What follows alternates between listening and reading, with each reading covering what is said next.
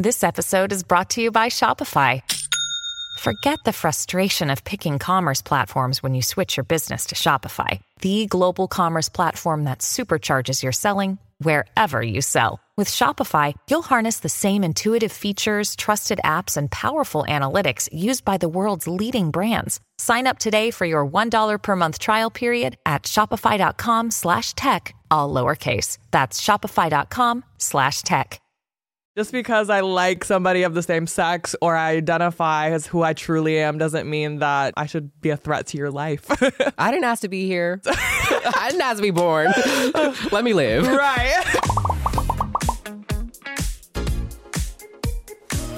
Hi, everyone. It's V. Welcome back to another episode of Don't Ask V That, the space where I get to talk about all taboo topics affecting trans women of color and queer youth today. As always, I want to give a big thank you to all my dollies listening. In a world where trans people are ignored, attacked, and overlooked, you open the door for important conversations that make us heard. If you enjoy listening, make sure to tell everybody to stream Don't Ask V That on all streaming platforms and leave a like and review so we can continue to have this safe space for queer people of color like myself. But for today's episode, we are going to be talking about all things online bullying, and I'm going to bring in the one, the only Clawdeena. Holla. Thank you so much for having me. Of course. I just want you to introduce yourself. Tell me a little bit about what you do. So, what's the gig? I'm Clawdeena. I'm known for my own cyberbullying, the number one cyberbully in all digital. I don't think you're known for just that. Not just that, but just mostly.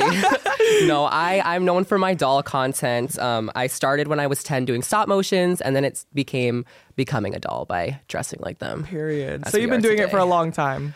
She's a veteran. Right. She's old. What got you started? When I was 3 years old, I actually watched all of your podcasts. So I saw that your mom was saying that you used to run around the house in a towel. Right. So when I was a kid, I used to run around my house in a blanket, like a little red blanket, and I would play with my Ariel doll. So I feel like that's really how I got. That's so sweet. When I started with dolls. I was like, I really connect with that vibe. And what got you started with your whole YouTube journey? Obviously, you do a lot of content with and about doll collecting and stuff like that. Yes. So what got you into posting about it? A lot of people will be like, oh, I just really love whatever they're passionate about. So I feel like, right. You talk a lot about trans advocacy. Mm-hmm.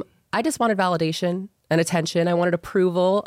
I was a really lonely kid, to be honest. So I felt like having an online platform where I could create a voice for myself when I didn't really have a voice in the real world is what I was looking for. Right. So I just always tell people I just wanted validation. Yeah. I wanted the likes and the views. I'm exactly. not even going to front. Why would I lie about that? I know. I think often doll collecting is looked at as such a niche thing, which I think it is at times, but I feel like everybody enjoys it in one way or another, whether they enjoy collecting action figures or different cars. I feel like everybody to an extent likes to collect Call something. it what it is. It's a doll. Yeah. Your Funko's a doll. Your action figure's a doll.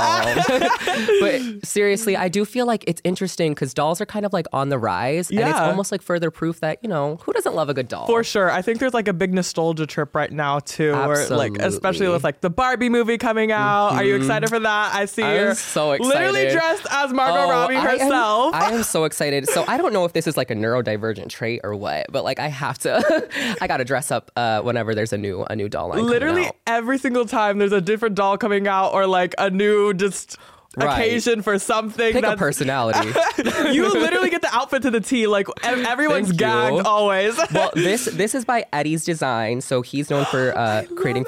Well, he created for you. Yes. He created for you as well. So he creates for Sugar and Spice. And, he made this quick. Right. Minutes. It took an hour or something. Now that I recognize it, I kind of recall watching a design video that he made. Mm-hmm. Yeah. Well, he also designed this because I'm auditioning for Oklahoma. Oh, really? Is that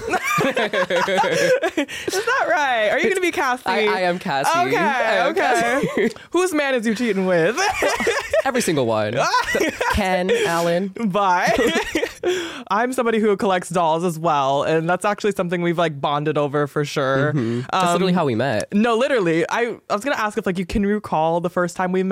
Of course. Yeah, it's just getting the ball rolling. But yes, of course I remember. So you should tell them. Exactly. Okay, for me, I was such a big fan of Clawdeena before I even met them. I was watching their YouTube videos, and in the midst of me getting back into my doll collecting, because I had collected them time when I was a kid, but like not as an adult. I would see like these ranking videos of like different Bratz facts. It would be like 15 Bratz facts that you didn't know, and I'd be obsessed. But I was like, wait, like I want a doll of my own. So I decided to like start collecting again. And that's when I saw Clawdeena and I was like, oh my gosh, this is something you can do like in the later stages of your life. So yeah, absolutely. So then we were DMing a little bit and you were visiting LA. Right. And we had a doll hunt. We literally met like, I think you came to my apartment, then we went to Target. Yeah, that was so fun. Yeah, we did that whole like doll rivalry thing where I was like, at the time, I only collected Bratz. I think you were a big Monster High stan. Well, see, Monster High wasn't even, I don't think it was back out yet, but all I can think about is the, come on, me emo boy. No, literally. I just can't. We were trying to like record pussy stunts outside of the Target, and like there was literally like grandpas and moms like looking at us while we were playing Aisha Erotica. It just came back to me that we took all those paparazzi shots in the Target cart. Yes. Oh my gosh. We were being so extra, but like it was a beautiful time for me because I was in high school at the time. I didn't have like Which is that so great of friends, you know. Oh, we're definitely gonna have to get into that. And I don't know, I just like didn't have a space where I could fully feel like I could be like myself. And that was one of the first times, especially like I would always come out to LA just so I could be myself and like meet the people that actually care about me. When you would come out though, like I would never think that. You're so confident. I always say this, like you are the most confident person I know. And you really seem to have known yourself when I met you. So I would have never thought like that's how you felt. I'd say like, even though I've had confidence, it's easy to hide kind of like what you're sad about. But honestly, like my social media has given me kind of like a reclaim of my power, if that makes sense. Like not only was I bullied in school, but also online. And so I kind of had to learn in a sense how to take the hate and use it to my benefit and kind of use it as like a motivation for me to continue to propel myself for the future. But I think like as queer people, everybody has to do that or you will never get through anything like discrimination. You're literally discriminated every day for just existing. For real, especially now. Especially now. Well, maybe not especially now. Our predecessors would be like, well, you know, we went through some things that you know, perhaps we are more privileged to not have to experience. Exactly. But I think that we still experience discrimination. It's definitely like on a way lesser level because generations before us, people have, in a sense, like paved the way for us and literally just being themselves and representing themselves. But we're doing it on a level where it's like we are outwardly like using what the world hates us for as our brands, as our kind of entity. Yeah, it's like reclaiming. So I'm supposed to be doing a pride campaign with Monster High, and what I identified as pride is taking back your narrative when the world tries to tell your story for you. Right. Because I feel like that there's a lot of that going on, like people trying to make claims of like what being queer is. And that's what I heard my whole life growing up was like gay people are predators, gay people are like dangerous, queer people are dangerous. And I feel like pride is about reclaiming that narrative and being like, you know, I'm just literally out here vibing, like, existing. Just because I like somebody of the same sex or I identify as who I truly am doesn't mean that, you know, I should be a threat to your life. Right. I didn't ask to be here. Honestly, I think that's I didn't ask to be born. Let me live. Right. That'll get us into today's topic for sure, is online bullying. Why is the topic online bullying important to you?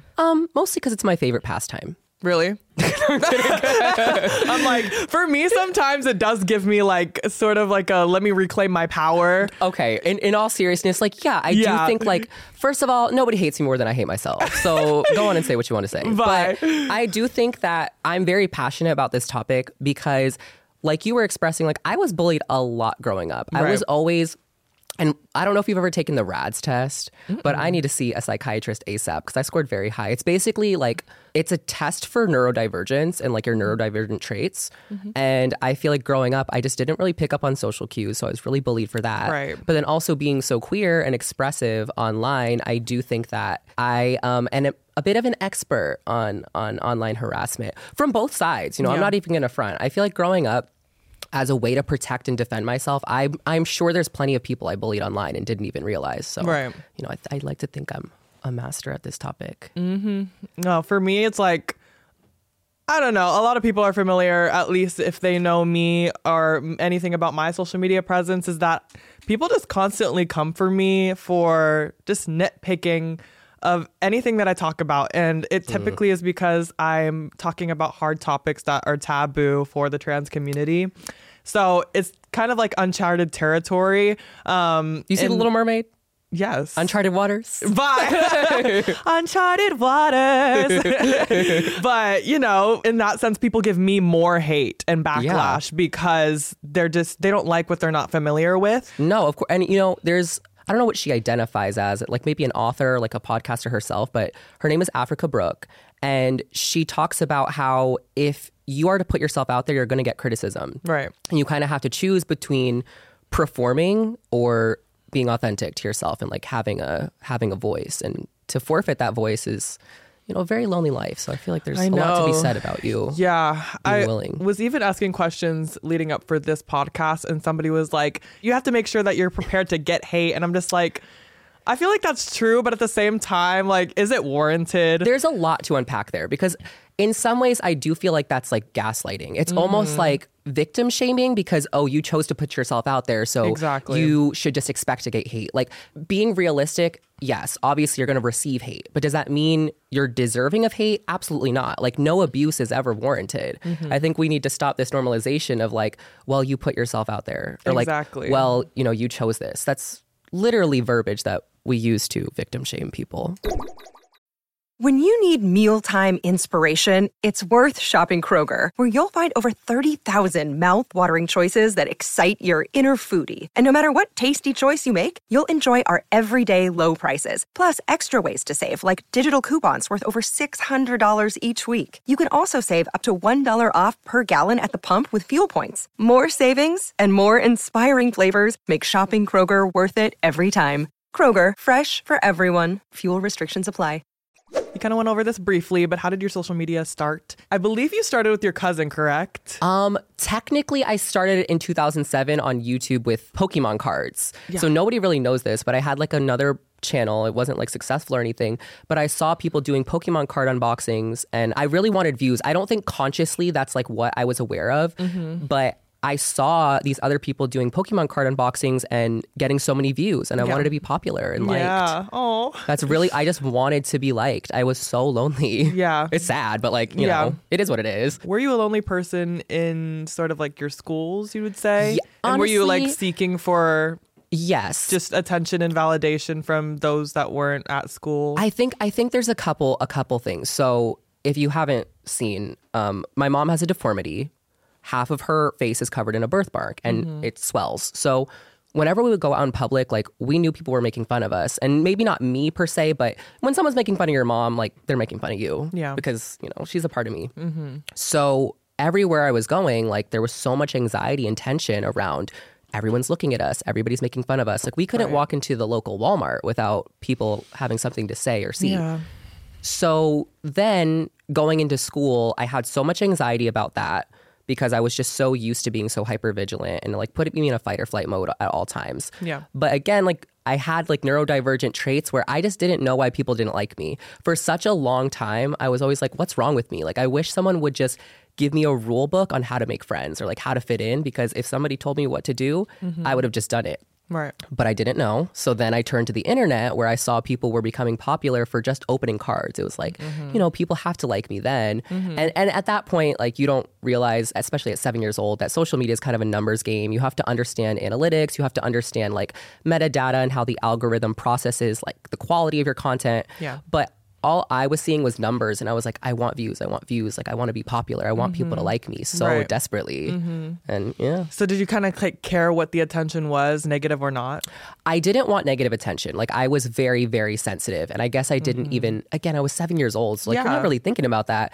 But I would get very offended. I mean, to this day, I get so offended by comments. I'm a very sensitive person. Me as well. So yeah, I can't even like look at comments without just not wanting to look at them. Like, I will genuinely not look at comments, and it makes me sad because there's so many people who appreciate me and are trying to show me love, but I'm just like, for my mental health, I can't look at it all day. And I don't think it's healthy for you to even look at positive comments about yourself, because yeah, sometimes, you know, you can't take the good without the bad. And I do think that again, this is another thing I think people shame people for, which is like, well, you're just focusing on the negative comment. Don't just focus on the negative comment. Yeah. Bitch, if anybody could just do that, like we just wouldn't do it. But the human brain is literally wired to focus on those types of things because from my understanding, I don't want to spread pseudoscience, but we're naturally trained to be problem solvers. So when we see like this type of conflict, it feels threatening and you want to you want to figure out how to fix that quick. It's hard to be classy. Like, I don't know. I've always been somebody that's like an activist at heart. Like my trans activism was before online. So like I was really just doing kind of normal little comedy videos at first. But like you, the Musical.ly. Yes, you know. I don't even know the dances. Yeah, I mean, like you, I had like an unsuccessful YouTube channel as well. Like secret you know, channel. It got me in a way to like start what I know today on how to like content create and like edit videos and stuff. So I'm thankful for that. I kind of experienced like online bullying from my peers at school because they're just cowardly and didn't want to say anything in person. I mean, I watched the episode with your mom and I was like, wow, I didn't even know how much you went through. Yeah. Like that's a lot. Well, I also I try to just like focus on the positive, which sometimes I feel like can be like an inaccurate depiction of kind of she's being a little delulu. Yeah.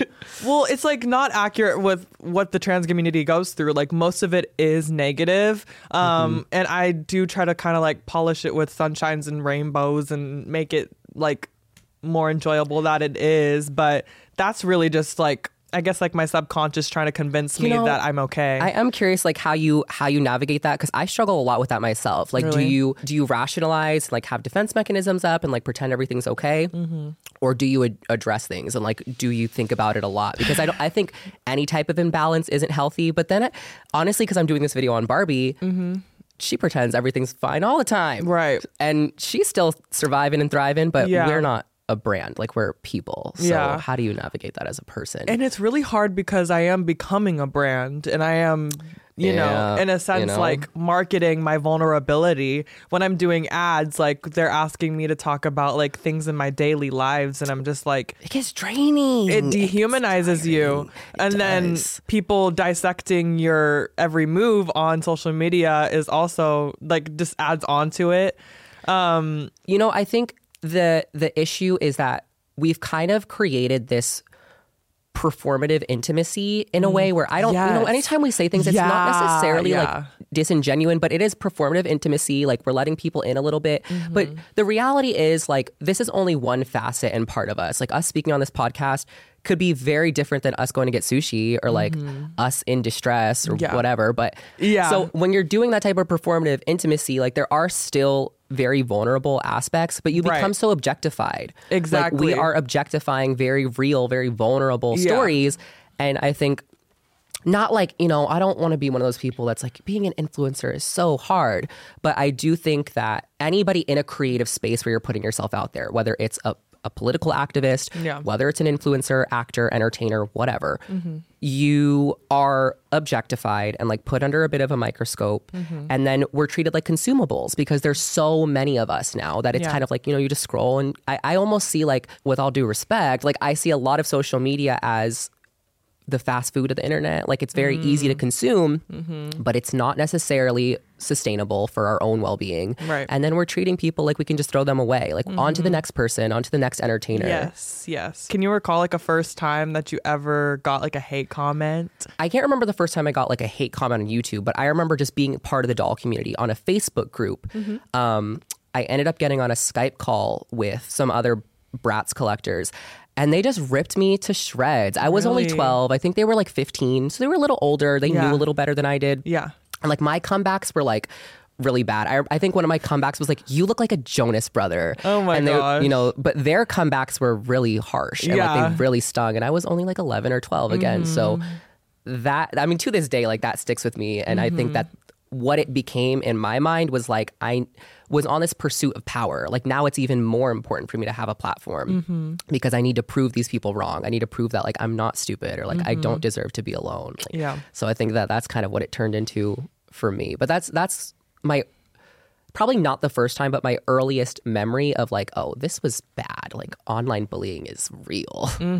There's such like a weird kind of level to different ages being online as well. Like I don't think it's very safe for you to be online as a young person because you have to already fully be matured. I was very mature for my age just because I was experiencing bullying in person. So it kind of forced me to like understand that people bully because they have their own battles and they're trying to feel better about themselves. But not every young person can understand that. Yes. Did you have like a hard time understanding that growing up, or did you, in a sense, kind of like quickly adapt to it? I think because of, again, like constantly being ridiculed because of my mom, I understood that people did it from typically like not even a malicious place, like their own form of validation. But I really struggled with like, why me? Why is my whole life centered around like bullying? And it's really hard for me to break from a victim mentality because it does constantly feel like, you know, I don't want to be like awkward or annoying. I just don't always know how to respond. Like my brain just doesn't always. Yeah. And that's okay. I don't think we need to all just be these little social machines. Like, exactly. I feel like it's okay to just enjoy each other's presence and, you know, not critique each other so much. Yeah, it's a lot of pressure. And I think social media definitely heightens this pressure of like perfection outside of just image, but even personality. Like it's really hard to even watch some podcasts sometimes and be like, I wish I could be that funny. Yeah. Or like witty. No, literally. That's how I've been feeling recently. I'm just like, at this point though, I need to just be myself. And I feel like with that comes like critique and stuff. And, you know, I'm like, the way I said this, maybe it could have been better and maybe people could have received it in a different light. But like, it isn't. This is like we're here now. And I feel like the end to my downfall of like critiquing myself. Okay. We love to hear that. We love to hear it. Yeah. Did you see Jenna Ortega's Actors on Actors with Elle Fanning? So she broke down in tears. Basically, from my understanding, she was talking kind of about like mob mentality and how like now that she has a platform, how distressing it is for her to try to be perfect all the time. Right. And like to always say the right thing. And like that she was saying how there's causes that are really important to her, from my recollection, because I don't want to be called out myself if I'm misquoting. But from my understanding, she said that there were like causes that she was passionate about, but that she didn't really speak about them because she was afraid of getting called out for saying something wrong or like misunderstanding. And I think that there's a really big microscope, not just on creators. I think this is a big misconception too. It's not just influencers or actors, like a big microscope on like, you better have all the facts and you better be absolutely perfect on the internet because people will come for you. They will correct you quickly. And sometimes, you know, I think one of the struggles that I have is like, I think there's a big difference between being ignorant and being intolerable. Like somebody who is ignorant sometimes wants to learn. Like they're asking questions because they're curious and like they're willing to make mistakes, versus somebody who's not tolerant, who is like blatantly bigoted. And we get a lot of comments like that. Like I have plenty of bigoted comments and like men all up in my comments telling me how, you know, I'm going to burn in hell and I'm an abomination, that I'm so sexy. That part, you know, the last one. When there's people who are ignorant, who want to be educated, there's so much anxiety around like, I don't want to say the wrong thing. I don't want to say the wrong thing. Yeah. That now it's harder to have these conversations sometimes because people are just trying to avoid it altogether. Like I want to see what Jenna Ortega has to say. Like, what are your thoughts? Let's live, laugh, learn together. No, because I've seen a lot of old videos of her pop up where she's just talking about like, she'll go on live streams and people will be like, you look so gay. And she's I know, like, I was thinking about that too. Gay means happy. Yeah, she just like raised them for filth. But I'm like, oh my gosh, you're such a young person who is like expressing their feelings. Yes. And I could see how maybe she didn't feel like there was like a big microscope at the time for her, but you know. And I'm sure being on Disney Channel, like she was media trained, and I'm sure there was a lot of stress going on there. You know, a reoccurring thing, even again, watching your podcast, because I literally sat and watched all of them. Oh, thank you. Of course. No, they're good. They're good.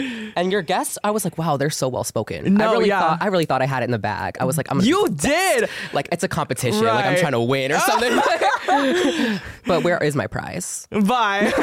No, because literally a little little insider tea. Clawdeena was supposed to be the first episode, but I was just so unprepared, and it was my first time doing a podcast ever. It was the first pancake, you know? Yeah, but the episode was pretty good, and I will say that you like are such a, what's the word? Like, manipulative person. No, kidding. I'm over you. I'm here trying to give you a compliment. And you're like, I love shutting it down. Let me just be self-deprecating. Like, hate. Shut it down. No, you're just very well spoken. Thank you. Yes. Thank you. So, how do you think you responded to hate comments then versus now? Well, okay. So then I grew up with 5 older siblings, and we grew up in an apartment together. We had to share bedrooms. Right. Needless to say, there was a lot of drama all the time. So we were always getting to fights. Yeah.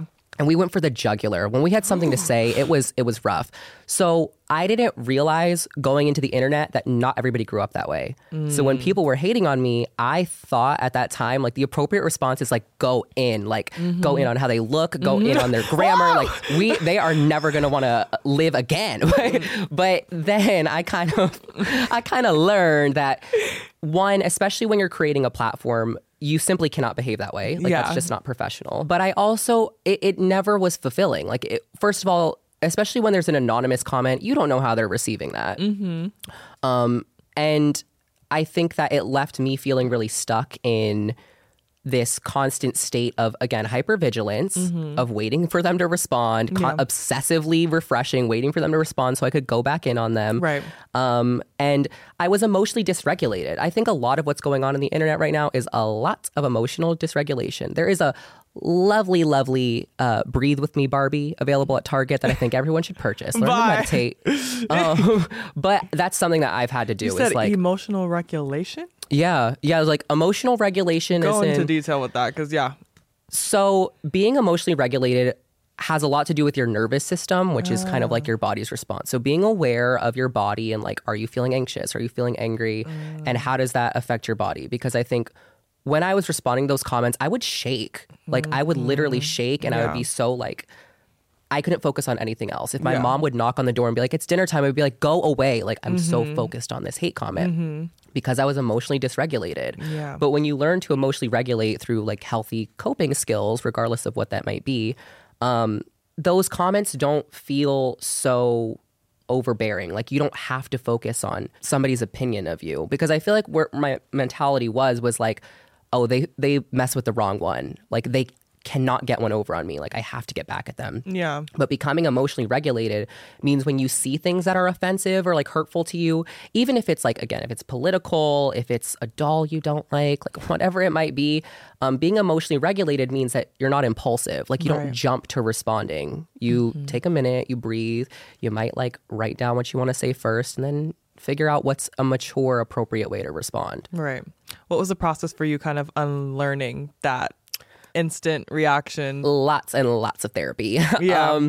I did a lot of different types of therapy. I did group therapy. I've done EMDR, CBT, DBT, like all the basic stuff. And I just learned different ways of communicating and responding. And I've learned that people respond best to empathy. So when there's been a couple times where I started responding to hate comments and I practiced active listening to them. So what are they really saying? Like, if they're trying to check me, like, as opposed to being emotionally dysregulated and being like, this offends me and that's not what I meant. Like, they have to see me for what I intended. What about what they're saying? Like, how about I take a minute to listen to what they're saying and respond in a way that's empathetic? And normally I'll say something like, it sounds like, based on your comment, like if somebody's like, your makeup looks busted, I might say something like, you know, it sounds like you're a person who is looking out for others. Like, you want to make sure that they're presenting their best. And of course, like, it can be welcome to like hear criticism, but this was a time where like I was not asking for criticism, and I would have preferred it if you would have just not commented at all. And a lot of times people will actually respond and they're like, you know, I didn't even think about that. I'm really sorry. Like, I'm not trying to hate on you or anything. And a lot of people don't realize that their comments are hateful. Exactly. Sometimes they don't even realize. I think there's definitely like,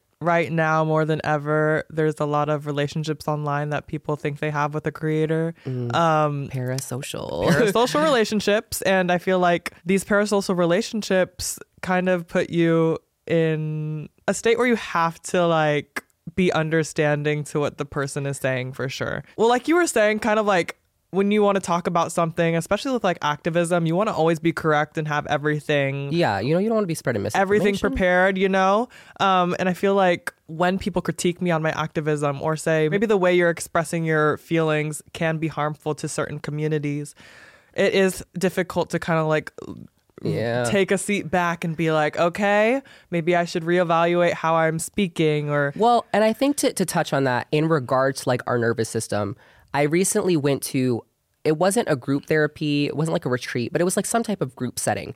And somebody was saying how they got like a comment. I don't remember what specifically it was, but they were critiquing something that she said that was political. Yeah. And she said that she got really flustered, and then the group leader was like, well, it sounds like you were literally being threatened. Like because what happens sometimes when you're getting those comments, like you feel so overwhelmed because you're so afraid of like, I don't want people to hate me. I don't want to receive a ton of hate. I don't want to lose my job. I don't want to lose my career. I don't want to lose my future. So it feels very threatening sometimes because it can be like, if something gets misinterpreted, it can, it takes 20 years to build a reputation and 5 seconds to ruin it. Yeah, I definitely agree. I used to respond in the worst ways possible. And I think it's just something within the queer community where you feel like you need to defend yourself over everything. Like, I don't know. I just feel like, especially because people pick on you and bully you so much, you decide to pick up on those things that people say to you, repeat it to them. And sometimes, like, you don't realize how harsh and hurtful the thing somebody said to you was until you say it to somebody else. And you know what's wild is I always thought that like when I was attacking people back that they weren't getting hurt by it. Right. Like I guess in my mind, like I just assumed that if they were really hurt by it, like they would start crying or whatever. But when people did it, I didn't think I was really hurting them. But at the same time, like we're not here to be your punching bag. Yes. So it's really difficult. I remember being in school and like, I guess this isn't quite online bullying, but I went to a school in a very small town and I was in 7th grade at this time and I was the only gay person that was out at the school. And I remember there was like a group of teenage boys and they would always make fun of me every day. And I would go off on them and I'd be like, that's why your teeth are so yellow and blah, blah, blah, blah, blah, blah, blah, blah. But they would just all laugh. And it was almost like I was like their little puppet to like perform. Like it was like I was like an object. And it was so frustrating and it felt so powerless for me to not know how I could retaliate to hurt them to a point where they would stop. Like I had to punish them. Right. And now that I'm older, I look back and I'm like, well, one, like, that's just not my responsibility. That's so much energy on me to try to do. But when you're, again, like when you go through trauma or emotional dysregulation, you just want to control that. Like you want people to stop beating you up all the time. Yeah, I think it's definitely relevant to online bullying. Do you think the way that you handled your in-person bullying kind of prepared you for your online bullying and how to be a public figure? I think what it prepared me for, or like what it set me up for, was how like it just ingrained in my brain, like I have to have a platform, like I have to be important, I have to prove these people wrong. Right. And to be fair, like I would say 2021, I remember there was people from that school DMing me, they're like, I'm so proud of you, blah blah blah blah, and I was like, you made my life a living hell. But they are the reason I created a platform because, again, I just wanted to prove people wrong, which was not necessarily healthy within itself. Like, depends on how you perceive it. But when I started responding differently is really when I learned how to, well, at least how I responded differently to online hate was when I learned about boundaries. And I was like, sometimes you just cannot read the comments. Sometimes you gotta hire someone to delete them or you gotta hire someone to press block because it was getting really, really bad. And I feel like this is like, getting into the trenches. But in 2021 and like early 2022, like before my dad had passed and like after my dad had passed, it was just too much for me to be getting DMs all the time of people they hate me. Like there's some people that really hate me. And the only way I knew how to cope was to drink. So it's like drinking, blacking out, drinking all the time. And I had to learn, like, this is not healthy for me. Like, the only option is to just not see it. Like, I cannot see that. Right. That's not going to help me grow. It's not sustainable. So I had to set boundaries, very firm boundaries. Where did you learn it from? Was it, like, maybe people in your family? And you, like, if you want to cut anything out. I actually learned my current therapist is a trauma-informed therapist. And thankfully, she told me that she had a friend who I don't know if they had a platform or like basically they went through something where they ended up getting a lot of hate. And she referred me to an Instagram account, Clementine Morgan. And Clementine posts a lot about like boundaries within the internet. And what she would just say is like, just block people. I was actually speaking to lawyers at that time too. And one of the lawyers told me, they referred me to ContraPoint's YouTube video. Yeah. I love ContraPoints. But the lawyer said that if people are hating on you, like you can block them. Like that is your home. Like that's your space. Yeah. So people are not like, if you don't want them to be welcome in your space, then kick them out. Yeah. And I kind of helped me reframe what my platform is. Like it's not everyone else's home. Like this is my safe space that I can only keep a safe space by having healthy boundaries. Exactly. And part of that is like, if you're not going to respect me, then you cannot stay in my home. Like if you're not going to take your shoes off, don't come in here. Don't try to put your shoes on my bed. I mean, I guess this is different. This is different. We're in a different space for sure. No, that is so like aspirational. I honestly like I learned from you from a lot of ways that I respond to hate, because I used to be a person where it's like so catty with people online. I'd just be like very, in a way, like though I let the hate propel me to greatness and to proving people wrong, it was also kind of overtaking everything that was positive for me. Like all I would think about was negative things. How can I respond? How can I prove people wrong? How can I educate? You know, at the end of the day, like activism is you trying to change people's minds and make a difference. So you kind of have to go through changing people's minds and, you know, making them rethink everything and do some unlearning from what they thought a trans person was or what they thought a Black person was or whatever like minority group you're in, like just to remove stereotypes from kind of like a lens that people have onto you. Two things with that is like, one, I mean, people love you, but I feel like you genuinely do not receive enough credit for how revolutionary you are. Like I say this all the time, but for real, I think like in less than a decade, we're going to be seeing you in school history books. Bye. I feel like you are revolutionizing the queer space. And I do think that your voice is really, really important. I don't feel like we've seen a trans person like you in the media, and like just the way that you move about the world is just so brilliant. Like you really know what you're doing. Yeah. For real. I appreciate it. Of course. Just when I hear those things, it's so validating because that's like literally what I aspire to do every single day, is to make change and help people in a sense just realize that it's okay to be themselves and it's okay to be different. And you know, it's hard, but hearing that is very of course. You know, nobody deserves to feel alone, and I feel like when you're made to feel that way, I don't like thinking in such a black and white way, but I do think of like Disney, like heroes and villains. A lot of the times the villains and the heroes are like going through the same exact thing, but some people choose to take it and become so powerful and like such an agent for change, and then, you know, sometimes people don't, and it becomes harder, and like you become self-consumed. But the way that you've chosen to take what you've experienced and say like, I don't want other people to have to experience this, like I'm gonna be an agent for change, is so important. Like, you know, I feel the same way. Like that's a lot of what, it's not what I started off as. So that's why I say like I started off because I wanted validation. I felt alone. So then my platform became, not even intentionally, people commenting like, I'm a boy who collects dolls, like you've inspired me, and like I've showed my grandma your reviews and now she's letting me buy dolls. Like seeing comments like that became like, okay, now this is a big part of my platform. Like I have a platform, and I think it's important to advocate for the fact that, you know, a lot of the things that we're advocating for are, one, not hurtful to anybody, not hurtful, and a lot of the times are just have to do with existing. Just wanting equal rights. Like, absolutely. Not that difficult of a concept. Have you ever been canceled before? And I know you were talking about, you're like, maybe once or twice. I've definitely been canceled before. And like, you were talking about how that's all you could focus on was hate comments. And in a sense, when you are being canceled, that's all in your comments. So how did you go about like handling that, and like what was the experience for you? I guess I'll start by saying that it's difficult because I think even if I'm perceiving it as a hate comment, like because it's triggering for me in some way, not every hate comment is a hate comment. And I think when people experience some type of cancellation, it's oftentimes people trying to be agents for change without realizing that this is not a sustainable or healthy way of going about creating change, because there is just literal proof. If people want to look it up, her name is Dr. Christine Marie, and she did a whole dissertation on media misrepresentation and how important it is for human beings to be able to tell their own narrative. So when people experience cancellation or like public humiliation of any way, because that's really what canceling is meant to do. Like, it's public shaming and humiliation in hopes of changing a person in power, so that way, you know, they're being held accountable, or that way that they are being, you know, changed in some way, that they're representing a certain community in like a healthy way, and that they're like an ideal citizen.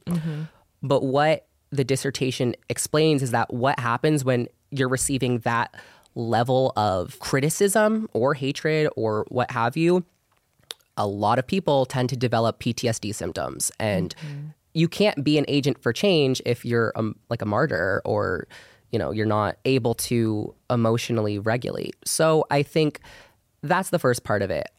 Yes, I've been canceled numerous times.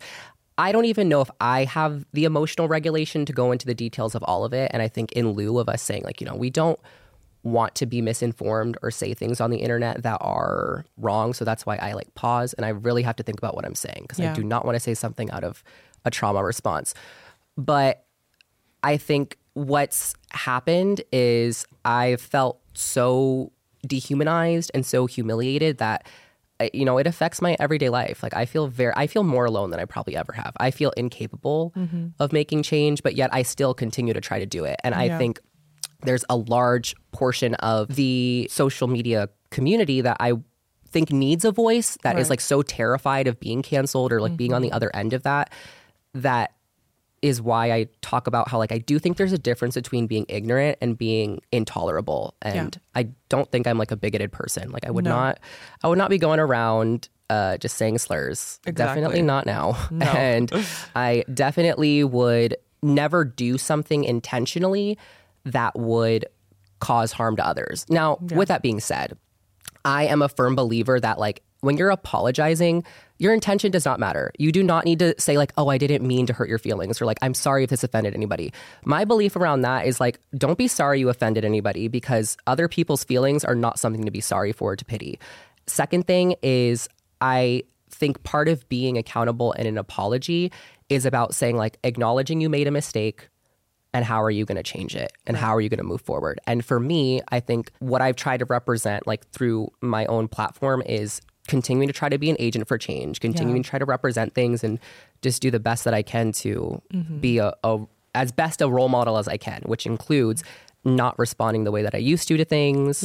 It includes being a representation of healthy boundaries, but canceling is a big topic. We could go on for hours about that. No, and I think for sure, like, the way you've handled it is amazing. I am somebody who's also been canceled many of times. A lot of it's just like misunderstandings, or like me growing up in front of the camera and learning with the world. In a sense, you kind of just have everything documented. So it kind of puts you up for critique no matter what, because it's intense. You literally are learning. There was a post that Clementine shared recently that was, it kind of like changed my thought process around things, that said that essentially there's a lot of scapegoating going on, that like other people, like, we're not billionaires, and this could become again a whole political topic, but we're not billionaires. Like, we're not out here with like obscene amounts of powers. We are still marginalized people that, like, if we get canceled from our groups, where do we turn to? Like, I can't go to the church. Like, I'm still going to be who I am. Like, I'm still a queer individual. And I still have very niche interests. So like, I rely on my marginalized group for support and community. So I think the misconception about like canceling people like us, and not to say again that, like, you know, we can't be accountable or like change or make mistakes, but I think the difference is that, like, we're not like Trump. Like, we're not billionaires where, like, if you are calling us out for something, that we have so much power that like we can just get away with things. Like, if it's over for us, like, it's over. We don't really have anywhere else to go. So I do think that there's a lot of scapegoating going on, where people who have that much power, we're like turning against each other. Like, you know, the there was like a funny joke someone made and I'm trying to think of it, but like it was something about like eating the rich, but then we're just like eating ourselves. Like what happens after you've eaten all the rich? Like you start eating each other. And I feel like we've skipped the part of like eating the rich and we're just eating ourselves, and we need to have solidarity, especially in our marginalized groups. Like I still love my community. I love the queer community. I love the doll community. The agent of change I want to create is solidarity and like being together and less loneliness and a safe space to change and grow. That's so beautiful. I love it all. Thanks. Let's put it on a note card. Yeah. Let me go do something to get canceled real quick. No! I don't want to go through that again. No. But this time I can be there. Right. Because you said you're feeling alone, and I'm just like, I don't know. A lot of the times also, like, you feel very isolated because even the people in your workspace are turning on you because they're worried about their reputation. So not only will they throw all their morals out the door of like friendship and, you know, standing with you because what people are saying online is so loud. Yeah. But they're also, in a sense, like becoming those people who are also hating. So it kind of just becomes so loud to the point where you're like, how do I even deal with this if the only people I can go to is my family because they're forced to be there for me? And it's difficult to, like, there's layers where like family doesn't always get it, where they're kind of like, just ignore the hate comments. Yeah. But that definitely just, it doesn't, I don't feel like that works. Like, it depends on what you mean by ignore. If you mean ignore by like, again, pay someone else to delete and block, sure, because then you're never seeing it. But if you're reading it, you logically cannot ignore once you've consumed it. Like once you've seen it, you can't just block it out your brain. Yeah. Secondly, I am also guilty, especially before getting canceled, of like being afraid of associating with canceled people, because I'm like, I don't want to be part of it. Like I don't want to end up losing my reputation. Like I need to make sure I stay in good status with my community. Yeah. And then once you experience it, you're like, wow, that was an asshole thing of me to do as a friend. Like, stand by your friends. Exactly. But I mean, I understand the anxiety. And I think that, again, is I speak to the importance of solidarity and like being able to speak out against like what's really happening here and like why do we cancel people? That's the conversation I want to be having, because I think that there's a lot of validation in it. Because I remember canceling people and calling people out because you get so many likes for it. People love it. They want to see you drag and read, and it feels okay because it feels like you are taking down the villain. Right. But I think it was Betty Friedan or like somebody in during second wave feminism that said that actually probably wasn't Betty Friedan then, but somebody who said that the snowflake doesn't have to be responsible for the avalanche. So when you're making one story post, dragging someone, you're not on the other end, the receiving end of like reading hundreds of story posts, dragging and reading you and like calling you out, where then it feels incredibly overwhelming. Like you drown in the avalanche. Right. I do want to take a minute to say that in lieu of speaking about trauma and emotional dysregulation, in order to truly be accountable, I think it takes time. Like you have to take time to really process what people are telling you that you did wrong and what mistakes you've made to be able to even change. Yeah. To come right out immediately, I think if we're to look at it from a marketing stance, sure, marketing wise, it might be smart to come out and say something. But us being real human beings, which I would rather advocate versus marketing, is we need to process it. We need to take a minute to think, like, what are people saying? So I do think, like you were saying, like sometimes things are being said, even if you're not being canceled or like you see something else happen, you feel like I have to speak now.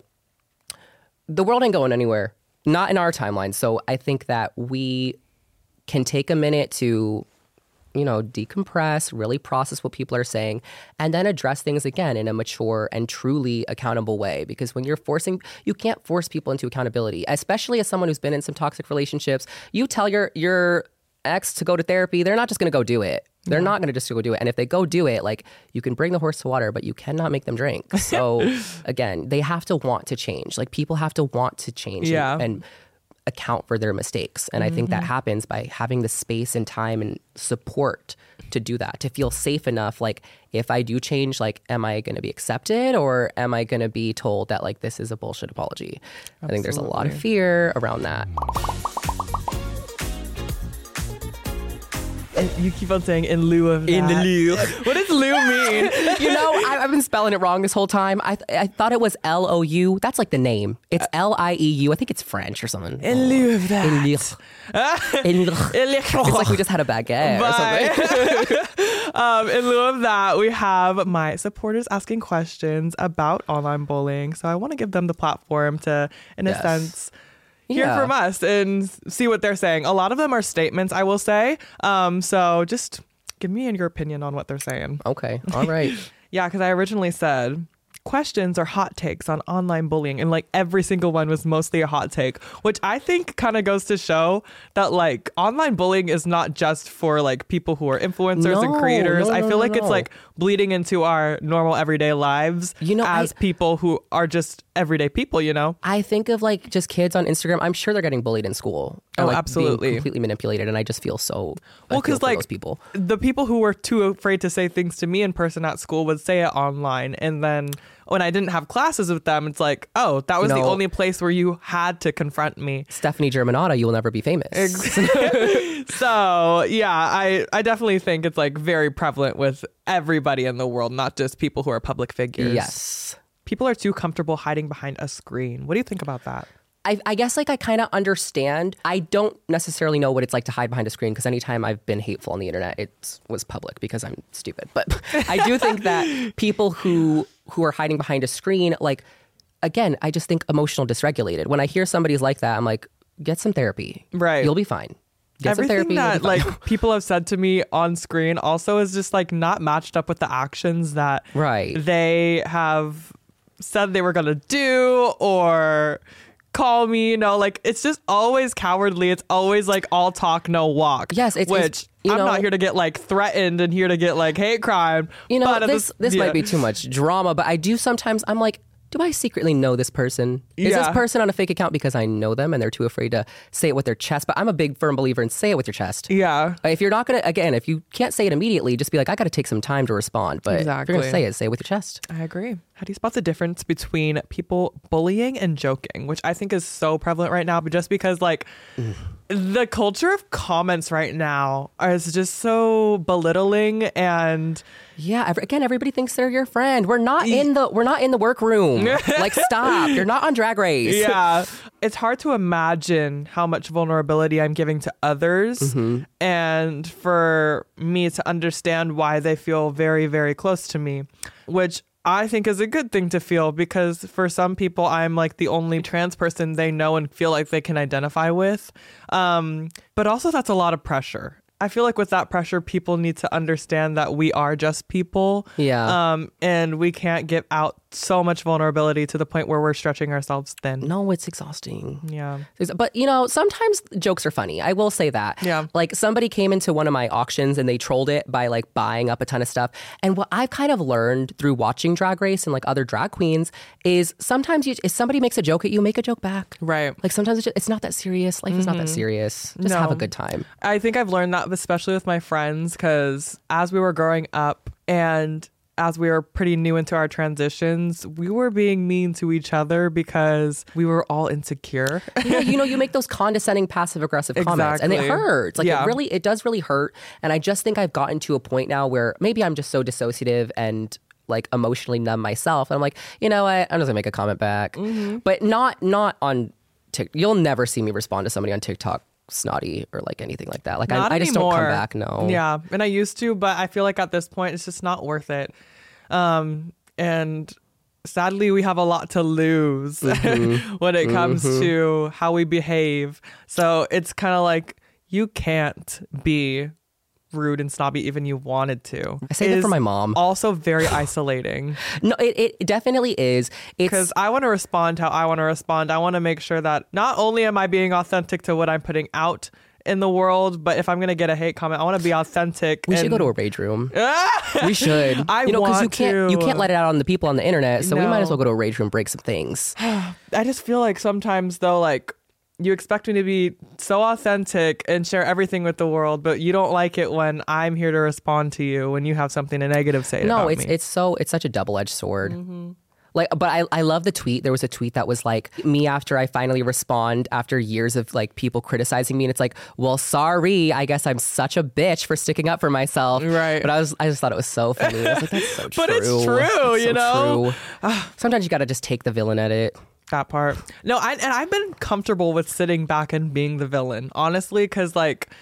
Because you're not. Like, you're literally not. Exactly. Like, I just know that it's like a false representation of what I am and what I put out in the world. So powerful. And, you know, like, in a sense, if people are going to think that about me, I know what I am. I know what I'm sticking for. So a narrative that's about me online is out of my control. You know, I say that's so powerful, and not even in like a patronizing way, but because I do think when you experience so much of that, it's very hard to not lose yourself. There are times where I'm like, am I just actually a really bad person and I just don't realize it? No, and to be fully transparent, like I've been through being in my bedroom, reading those comments, reading being canceled, considering, am I actually being a bad person for what I'm doing? Yes. You know, like I would sit there, cry, reevaluate everything that I would say. And I'd have to lean on my friends to kind of like put me back in check. Like, no, this is what you meant, V. And this is what people are like twisting your words. And I had to learn to continue to stick to my word. So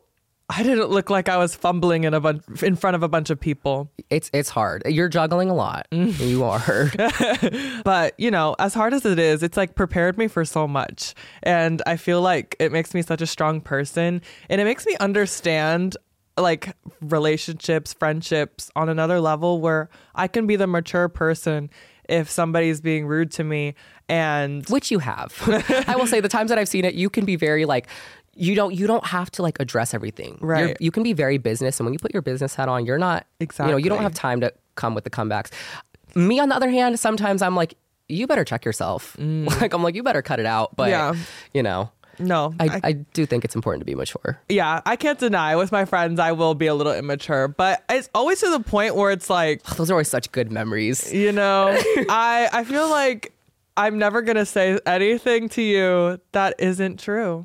Right. Even if it's just true in the moment. Exactly. If it's just true to me, it's absolutely true. Like, if you're being rude, you're being rude. I'm going to call you out on it. And maybe one day we'll get to a place on the internet where humanity's like just more emotionally evolved, and I could just be like, you're being rude. No, like, literally. You know, I didn't even think in a about sense, that. I do that when I'm educating people because not to make people feel insecure back, but like you're poking at me because you have insecurities and because you're not happy with myself and because I am. And so I have to remind you, you know, I'm just here being proud of myself and being in my authentic skin while you're critiquing that. You, in a sense, cannot ever feel that until you understand that you hate yourself. Yeah. You know, so get a therapist. Right. BetterHelp exists. You know, it's surprising. I don't have a therapist and I really wish I did.